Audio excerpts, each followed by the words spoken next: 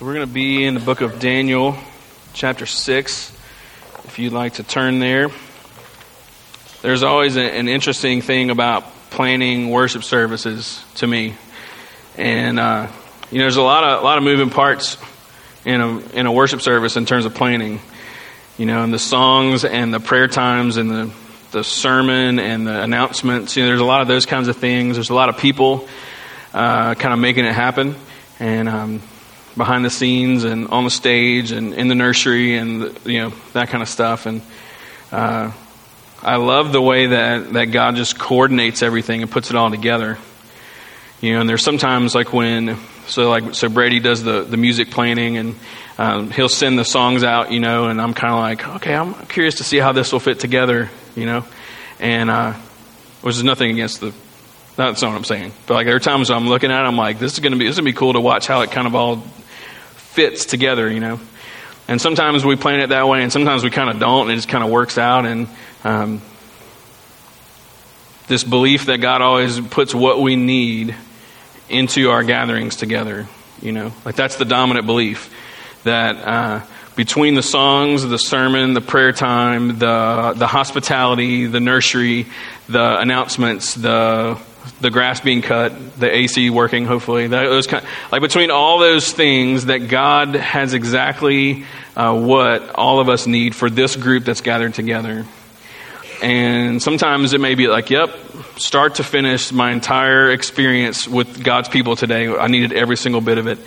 And other times it might be like, yeah, there was this one phrase in this one song, and that was what was for me, He's always just setting the table for what we need when we're together. And there's nothing that is random, And sometimes for me, it seems random maybe early in the week when I'm like okay, we're going to look at Daniel in the Lion's Den, and like, what in the world am I going to preach on from Daniel in the Lion's Den? Like, none of us are ever going to get thrown into a lion's den, Like, that's probably never going to happen. We are probably never going to face in our lifetime where where there's a king that comes in and makes us only pray to him. Otherwise, we get thrown into a pit of lions, that kind of thing. And so I start digging, and turns out that there's there's too much here. So I'm going to have to split it into 2 weeks again. And God has something for us today in it and something for us next week. And I started off this summer, the back half of the summer, I was like, things have been kind of heavy. I was like, I really feel like I just want to do some Old Testament narratives. So I was kind of have some fun with some of these old stories. And sure enough, we're talking about idolatry and suffering and all these deep, heavy things. And I get into this one. I'm like, well, maybe Daniel and the Lion's Den will be our kind of lighthearted, one. And I'm not saying this is going to be lighthearted, but it's also not going to be as heavy as last week. So if you came last week and you're like, dude, I can't take another suffering sermon, this is not going to be it, I assure you. But it is one that I'm going to have to split into two, otherwise we'd be here for a really long time. Daniel and the Lion's Den, chapter 6 of the book of Daniel. I'm going to read some of it and kind of talk about some of it. But there's something here today for you, is my point. Could have been the prayer time, could have been the songs, could have been the sermon, could have been all of it, could have been whatever. But what we have to do is we have to pay attention to why did you bring us here today? His exaltation is enough. So even if you walk away with nothing, quote unquote, you did exactly what you're supposed to do. That's enough. But also he has something for us. He wants to feed us. And so let's see what God has for us in Daniel chapter 6. Starting in verse 1. I'm going to kind of hop around, so just hang in there with me. Verse 1, it pleased Darius to set over the kingdom 120 satraps to be throughout the whole kingdom, and over them 3 high officials, of whom Daniel was one, to whom these satraps should give account, so that the king might suffer no loss. So basically just a political structure. Daniel's very high up. Verse 3, then this Daniel became distinguished above all the other high officials and satraps because an excellent spirit was in him. And the king planned to set him over the whole kingdom. Then the high officials and the satraps sought to find a ground for complaint against Daniel with regard to the kingdom. But they could find no ground for complaint or any fault because he was faithful and no error or fault was found in him. And these men said, we shall find any ground for complaint against this Daniel, unless we find it in connection with the law of his God. Okay, so these dudes were super jealous of him, and they were like, we're going to take this guy out, but they couldn't find anything. And so what they did was they go to the king, they convinced him to pass an edict saying for 30 days you can't pray or petition any god. You can only pray or petition to the king himself. Otherwise, you get thrown into a den of lions. So that was the trap that they set for Daniel in order to destroy him. So skip to verse 10. When Daniel knew that the document had been signed, like the don't pray to anyone document, he went to his house where he had windows in his upper chamber open toward Jerusalem. He got down on his knees 3 times a day and prayed and gave thanks before his God, as he had done previously. Then these men came by agreement and found Daniel making petition and plea before his God. So it worked, right? They set him up. And so they go and they, of course, tattle on him and they tell the king. The king really likes Daniel, so he tries to find a way around the whole lion's den thing, but he can't. And so he convicts him of the crime and throws him into the lion's den. The king was really nervous all night because he just doesn't want Daniel to die. He likes this kid, but he also sees his potential and he's very important. So verse 19. Then at break of day, the king arose and went in haste to the den of lions.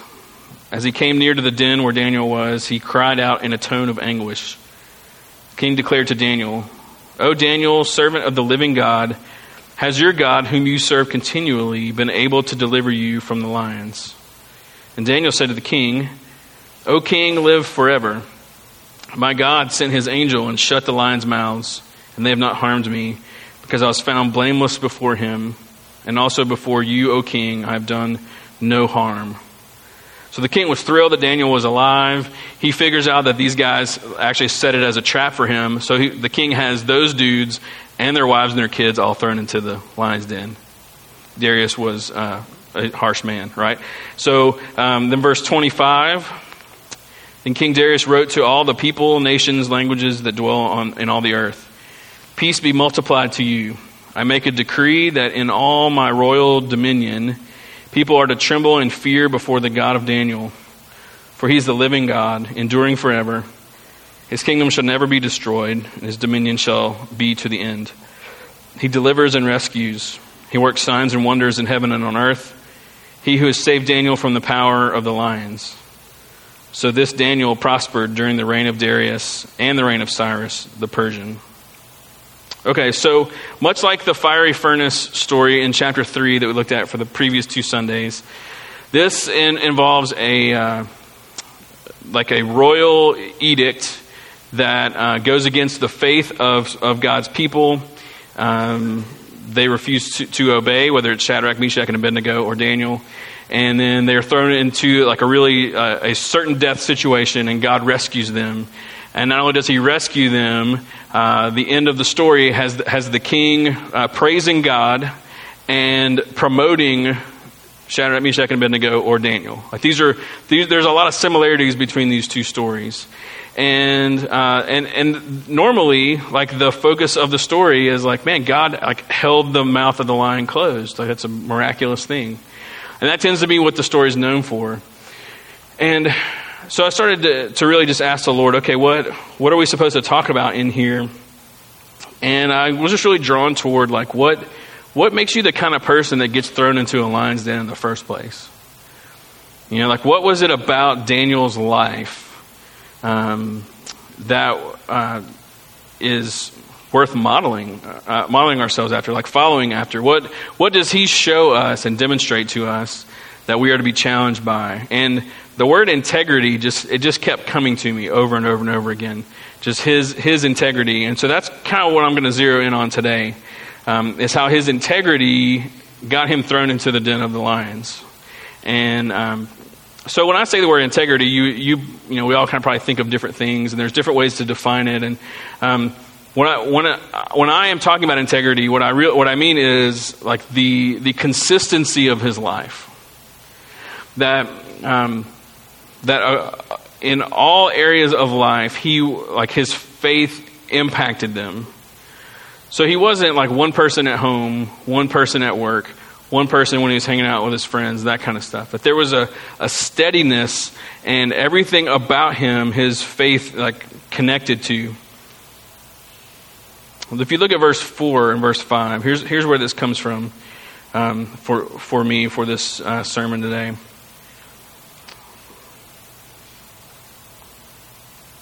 Then the high officials and the satraps sought to find a ground for complaint against Daniel with regard to the kingdom, but they could find no ground for complaint or any fault, because he was faithful and no error or fault was found in him. Like they go digging through his life. They're like, surely we can find something.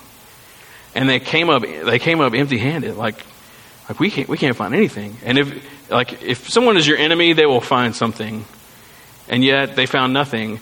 And not only that, then they concluded in verse 5, these men said, we shall not find any ground for complaint against this Daniel unless we find it in connection with the law of his God. And they said the only way that we're going to mess with this dude's life is to go after his faith. That's it. And I really started thinking about just in our own lives. Like if someone were to try and discredit you somehow, discredit me somehow. Like someone, they put you in the crosshairs. They're like, I'm going after that guy. I'm going after that gal. I don't know. They're like, I've got to take this person out. In our day and age, it's probably not that hard to do.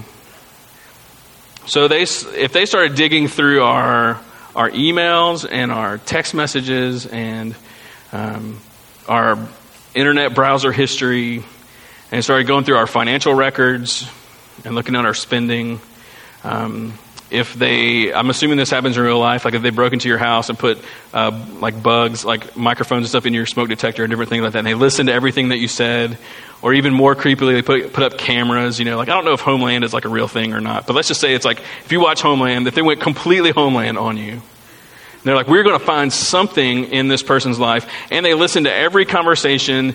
They were always spying on you, taking pictures, taking video, all this kind of stuff. If they followed you around, could they come up empty-handed and be like, we have nothing on this person.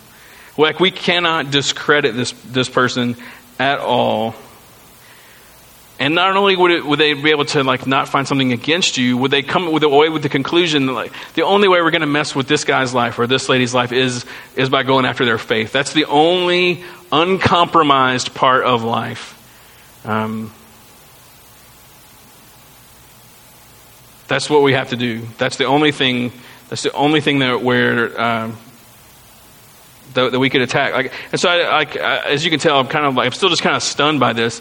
And a part of what was convicting for me in studying about it, as I was like reading it and I read that thing, I was like, man, nothing. They could turn up no dirt on him. That's, like good for that guy. Like good for him. I'm happy for him.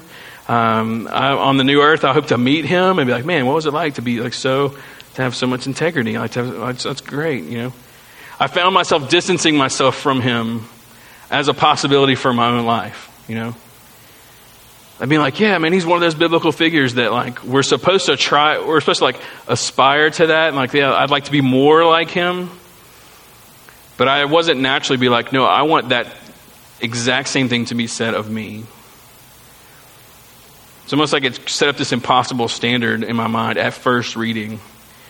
And God very quickly kind of swooped in and was like, hold on there, buddy. That's not just like a good for Daniel kind of thing.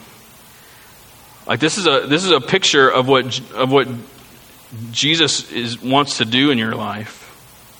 This is what he does with us. Like he makes us into like people of integrity like this. He makes us the kind of people who, like, increasingly over time, there's less and less that our enemies could come after us because we're being renewed in the image of our Creator from one degree of glory to another. Like day by day by day by day, this is happening. And God very quickly was like, don't you look at Daniel as some like impossible thing and say, good for him, that's really great, and go about your life. Look at him and say, yeah, it's possible for him. And actually, you and I are more set up for this than Daniel was. He was with Daniel, but God is in you. Well, I'll say it again. God was with Daniel. Like he was, in the Old Testament, God was with everyone. But when in Acts chapter 3, when God sends his Spirit at Pentecost, it stopped being just God with us, and it started being God in us. So he's with us and for us, like we were singing about, like that remains true. But he's also inside of us. And so Daniel had more working against him. You and I, we're totally set up for this. Like if you believe that God lives in you, that he is at work in you, that he can do whatever he wants, like he is able to do this, then you and I are like, we are becoming the kind of people who have this kind of integrity in our lives. That is what Jesus is doing in us. He's making us into the kind of people who are above reproach, and our cooperation with him is crucial. But I don't want to talk too much about cooperation yet, because I want to talk about something else that's very important as like a side thing, and then I'm going to swing back into that.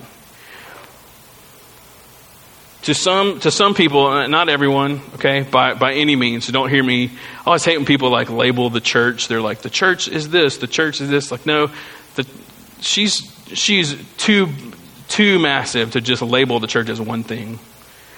Okay, but there are Christians in the big global church. There are local church bodies. There are faith communities that look at Christianity and they have reduced it to basically just a set of behavior patterns. And they say they stem from their beliefs, but the whole focus is on the behavior. It's this like list of do's and don'ts that keep us in line and help us feel like we're good and moral people. And so it's like this distorted alternative version of Christianity, and where followers, you're just taught how to act. And as long as you stay within those boundaries, as long as you act the way they tell you to act, everything is totally cool. Everything's going to be fine. And the call to discipleship is essentially a call to act a certain way and nothing more. And this is kind of it's become known as what some people would call behavior modification. That there's an approach to Christianity and following Jesus that basically reduces it down to just modifying your behaviors. And these kinds of churches and communities, like the external of our lives, like that's like the primary thing. That's the beginning and the end. It's just about what is external, how we're acting, how we're behaving. And some of you grew up in these kinds of churches. Some of you grew up in these kinds of homes. Some of you grew up in these kinds of communities where it was just about reputation. It was just about behavior. It was just about the external thing.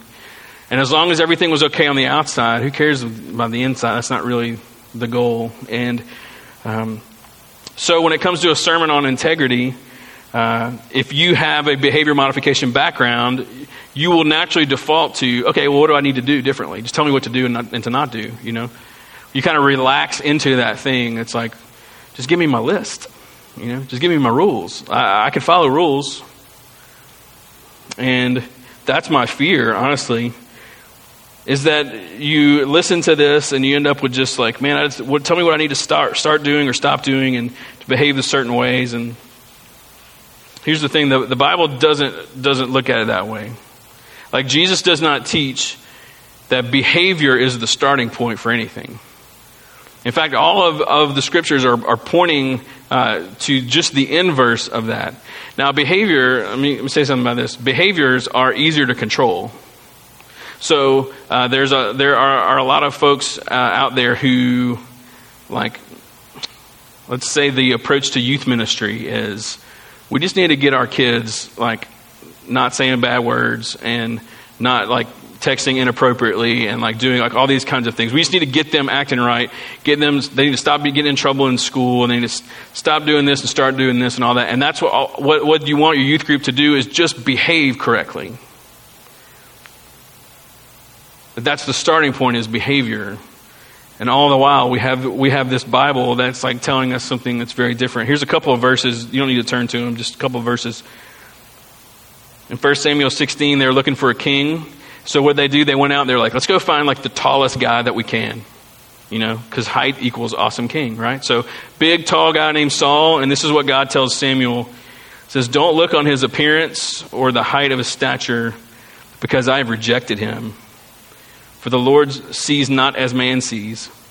Man looks on the outward appearance, but the Lord looks on the heart. He's like, hey, Samuel, you know that humanity tends to be really vain, right? That's what they're going to do. They're going to go toward vanity and external things. That's what they're going to be like whispering in your ears. We got to have this guy, this guy, this guy, this guy. You need to know that I'm looking not at the external, I'm looking at the internal. In Luke 6:45, Jesus says it this way. The good person out of the good treasure of his heart produces good, and the evil person out of the evil treasure produces evil. For out of the abundance of the heart, his mouth speaks. And there's a lot of unpacking I could do with that verse, but just look at the global idea. Jesus is saying it's about what's on the inside. That is where like the solution begins. It's internal, it's not external. In Matthew 23, he gets on to some of these religious people who are leading some of these kinds of youth groups and churches. He says, woe to you, scribes and Pharisees, hypocrites, for you clean the outside of the cup and the plate, but inside they're full of greed and self-indulgence. You blind Pharisee, first clean the inside of the cup and the plate, that the outside may also be clean. He's like, nope, I'm going to direct you internally again. And this is a more subtle one, but in John 15, verse 5. I think I might have told you verse 6, Debbie, I'm sorry. He says, I am the vine, you are the branches. Whoever abides in me and I in him, he it is that bears much fruit. For apart from me, you can do nothing. He says, you're like a branch. And a branch has never produced fruit apart from the vine or the trunk of the tree that's attached to you. It won't happen. You cut a branch off and it falls on the ground and it immediately starts dying. It's not going to produce fruit. Jesus says it's about my life inside of you, flowing into you, and then the fruit is produced from there. It's internal, it's not external. My brother is a minister up in Ohio, and he said one time, I said, the problem with life as a branch is that a lot of times our focus is on we're facing the wrong way. We spend our whole life looking at the end of our lives, looking at the fruit, obsessing about the fruit, and Jesus is like, no, you need to face the other way. You need to be facing the vine. You need to be facing me, because that is where all of that comes from. And so the main idea, before we get into back into integrity, the main idea is this: is that we live from Jesus, then we can live for Jesus. That is, Jesus brings us this reality that it's an inside-out transformation and not an outside-in modification.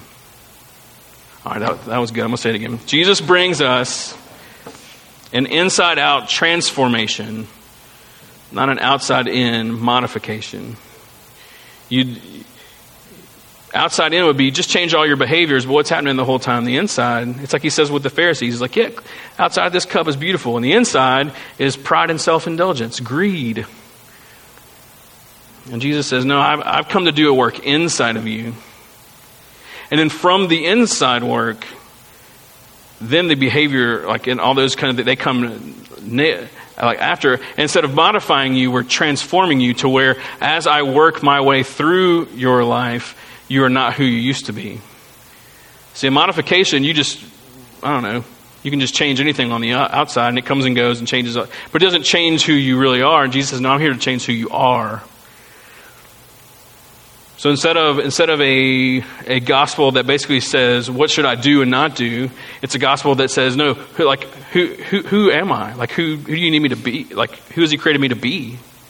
Let me be who he made me to be. And then with his empowerment of my efforts, then the fruit will be produced in the end of my life, but it's coming from him as my source. And so all this really begins with these big questions. Who is God? What is God like? What is God doing in our world? You know, what is going on? Like, how is he at work? Who am I? Who has he made me? What is he doing in my life? Who are we as his people? Like, when we gather together, there's this corporateness, there's this we, this usness that's here. What is he doing among us? Who are we? What is our mission? How do we join him in what he's doing? We have all these big questions that are about character, and they're about God's activity and identity and all this kind of stuff. And then from there, when we're living from him, then those behaviors, like, they follow suit from our identity.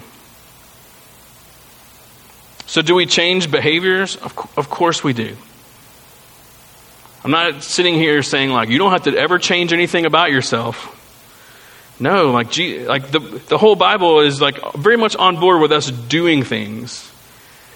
But the key isn't that we do them. The key is why are we changing these things about us? Like, why are we pulling the trigger on some of these things? Why are we enacting change in us? Are we doing it to just check the religious and moral boxes? Or are we doing it because we love him, we believe in him? That's the difference between religion and relationship. And when God has made you alive, you look at everything differently. Like, when he has crossed you from death to life, when he has taken your dead heart of stone and resurrected it with him to make you alive, then you start to look at things differently. And that's really what this is about, is in terms of integrity. Now that we're alive, on the internal us is alive, now we start to look at all the external stuff differently. Because we want to look at it as one who is alive, not as one who is dead. And so we begin to look at everything differently. And integrity is simply a matter of from our belief and our faith in who God is, and we are asking for his help. He empowers our efforts to make the outside line up with the inside, to make the behaviors consistent with who we are across the board in all areas of life. That we recognize, like, yes, sometimes those things sync up really well, and sometimes there's a dissonance there. Can you bring me into perfect unity with yourself so that my life is consistent to the point where if someone were to even try to come after me, they couldn't, because you've done this work in me. And have I changed behaviors? Yes, but it's from my faith and from my love and from this belief of what Jesus is doing. So the prayer becomes, Jesus, please show me where to begin, because I love you. I want to join you in what you're doing, and I want to bear much fruit. So, we okay on behavior modification? The difference? I tried. So cooperating. Let's go back to Daniel real quick as I kind of try to land this sucker. Why was his life like so full of integrity? Well, I'm having to read into the story a lot. Okay, so just give me some grace there. But I'll talk more about this next week. So please come back for part 2, because I had a blast studying Daniel. And granted, I probably should have studied him in seminary, but I don't remember any of this from seminary. But I had fun catching up this week. But when you look at his whole life story, it seems that he believed that God was at work in him and that God was at work in Israel, even though they were in exile. And he cooperated with God's activity in every area of his life. I think that's why his life was so full of integrity. He's like, man, God's doing something. I want to be a part of it. And so let's do this. And so when you, like, those internal questions in his faith kind of work together. And so he acted from his faith. So here's a few things from his life. Like, from his faith, he chose to cooperate as an exile. I mean, like, they could have started like this big war. They could have fought back. They could have done whatever. But from his faith, his belief in what God had, like the groundwork that he had laid, he's like, no, I'm going to cooperate as an exile. From his faith, he chose to accept the king's education. From his faith, he chose to accept a new name. Belteshazzar is actually the name that Nebuchadnezzar gave him. It's a pretty jazzy name, I think. From his faith, he chose not to eat the king's food. From his faith, he chose to accept promotions within the kingdom. From his faith, he chose to interpret the king's dreams for him. From his faith, he chose to pray toward Jerusalem 3 times a day. From his faith, he chose to continue to pray 3 times a day and end up violating this royal edict. Like, it's from his faith he made all these choices in all these different areas of his life. from here, lining up his behaviors with his beliefs. It's from his faith. It's internal, not external. And so what we have to conclude, in my opinion, is that from his faith, his outward life was so consistent with his inward life that his enemies couldn't come against him except for with his God. Like they were like, okay, that's the one thing. That's the one thing. And so from our own connection to Jesus, who's our vine, we're able to choose and act. And this is where integrity develops. It's the same thing. It's from him. It's from this belief in him.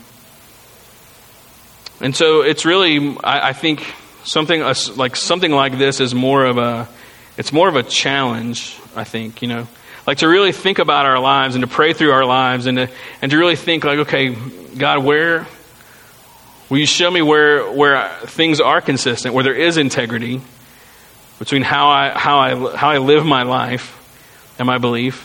But would you also show me where there's a lack of integrity, where things are inconsistent? And you might know as soon as I said the word integrity, you might have gone to like a certain part of your life and God's just been tapping on that and you're like, dude, just shut up, man. Like, stop talking. Leave me alone. But if you don't know where to start, let me maybe kind of just put it in two realms real quick. Maybe thinking in terms of our public life and our private life would be helpful. Our public life, meaning what the general population sees, So like your work life, your socializing with friends, interacting with friends, those kinds of things. Like if you bumped into a coworker at a church thing, would they be surprised to see you?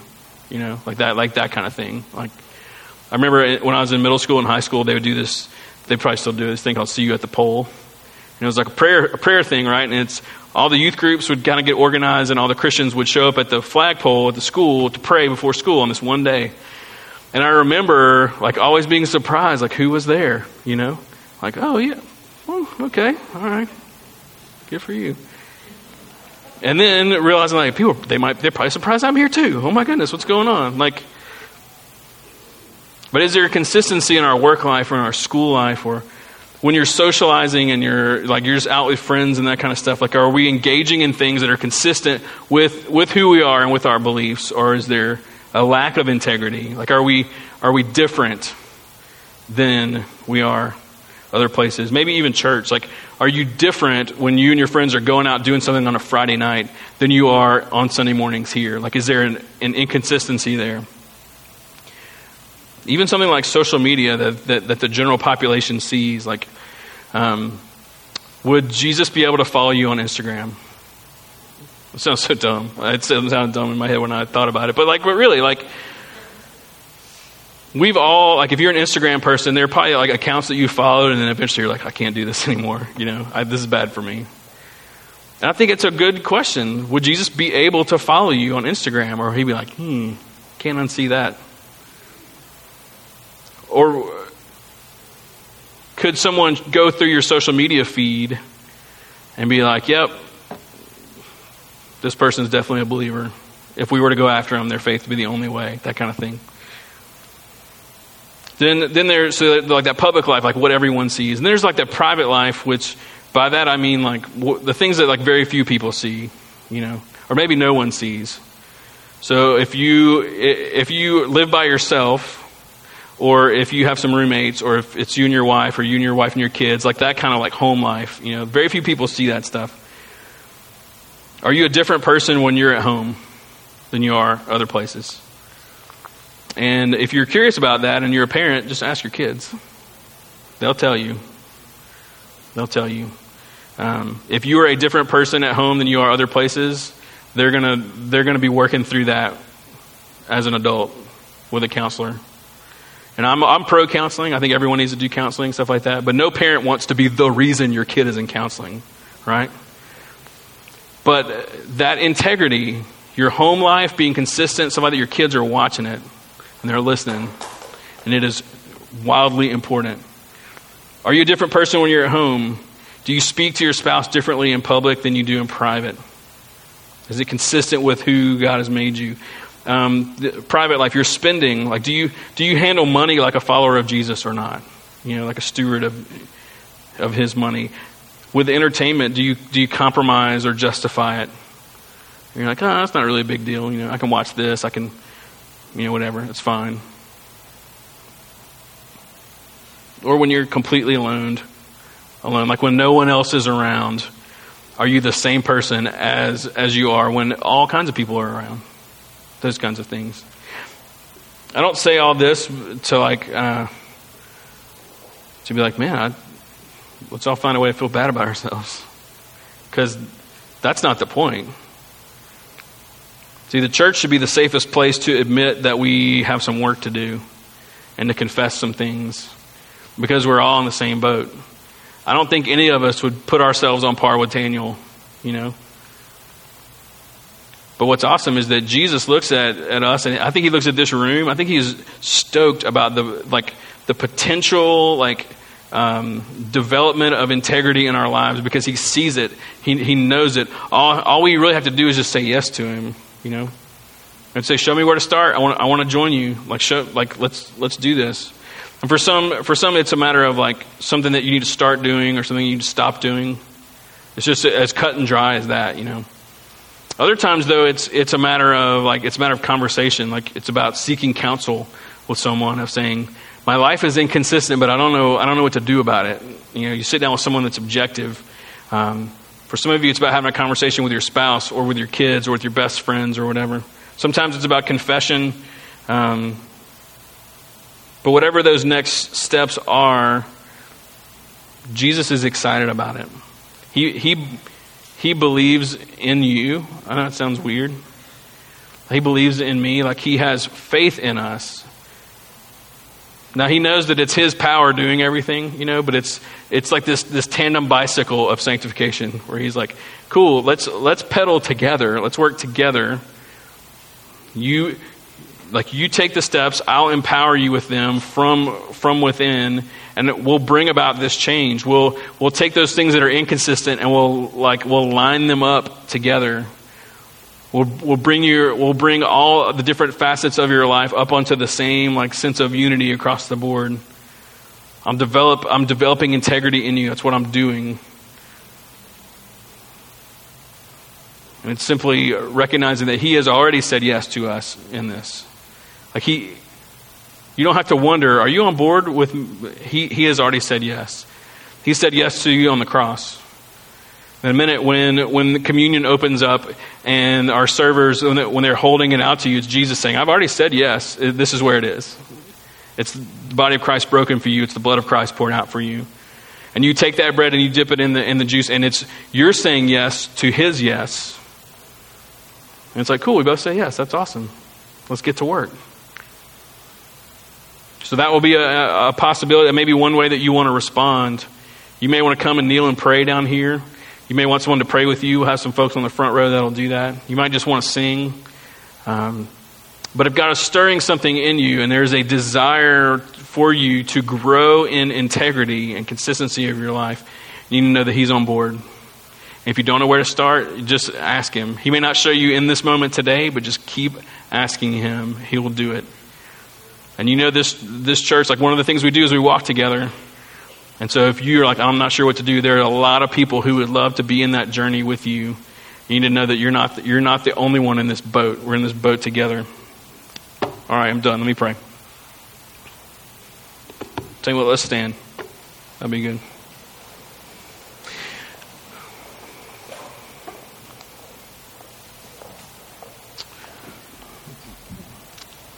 Father, there's not a single person in here who is following you, who has been raised to walk in newness of life by your Spirit, who in their most honest place says, I don't want integrity in my life. I don't want the outside to line up with the inside. I don't want that fullness. I don't want that life. None of us would say that, really.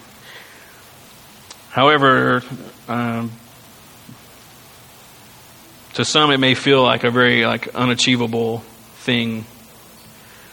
And so I ask, Father, that you would encourage us all today to just look at what's the next obedient step. Like what's the next thing that you're putting in front of us? For some, it might be like go take communion. For some, it might be go kneel and pray. For some, it might be just stand there and sing. For others, they may know it involves a conversation or seeking wise counsel. There's so many possibilities, but only you know. So help us to not get overwhelmed with the massiveness of the journey ahead of us, but just to realize that all you do is look at us and you say, let's just take one step at a time. And as long as we're taking steps toward you and with you and from you and for you, we're doing fine. And so would you help us? We cannot make the outside line up with the inside. We can't transform. Only you can transform. We can modify. That's easy. Only you can transform. So in these moments, as we respond in these different ways, would you help us just to have that confidence to know that you're at work and that you are with us and for us, but you're also in us. Help us to abide deeply in these moments. We love you and pray this in your name. Amen. All right. The communion tables are open. You're welcome to come here. You don't have to be a member of this church to do that. If you want what Jesus has for you, you're welcome anytime.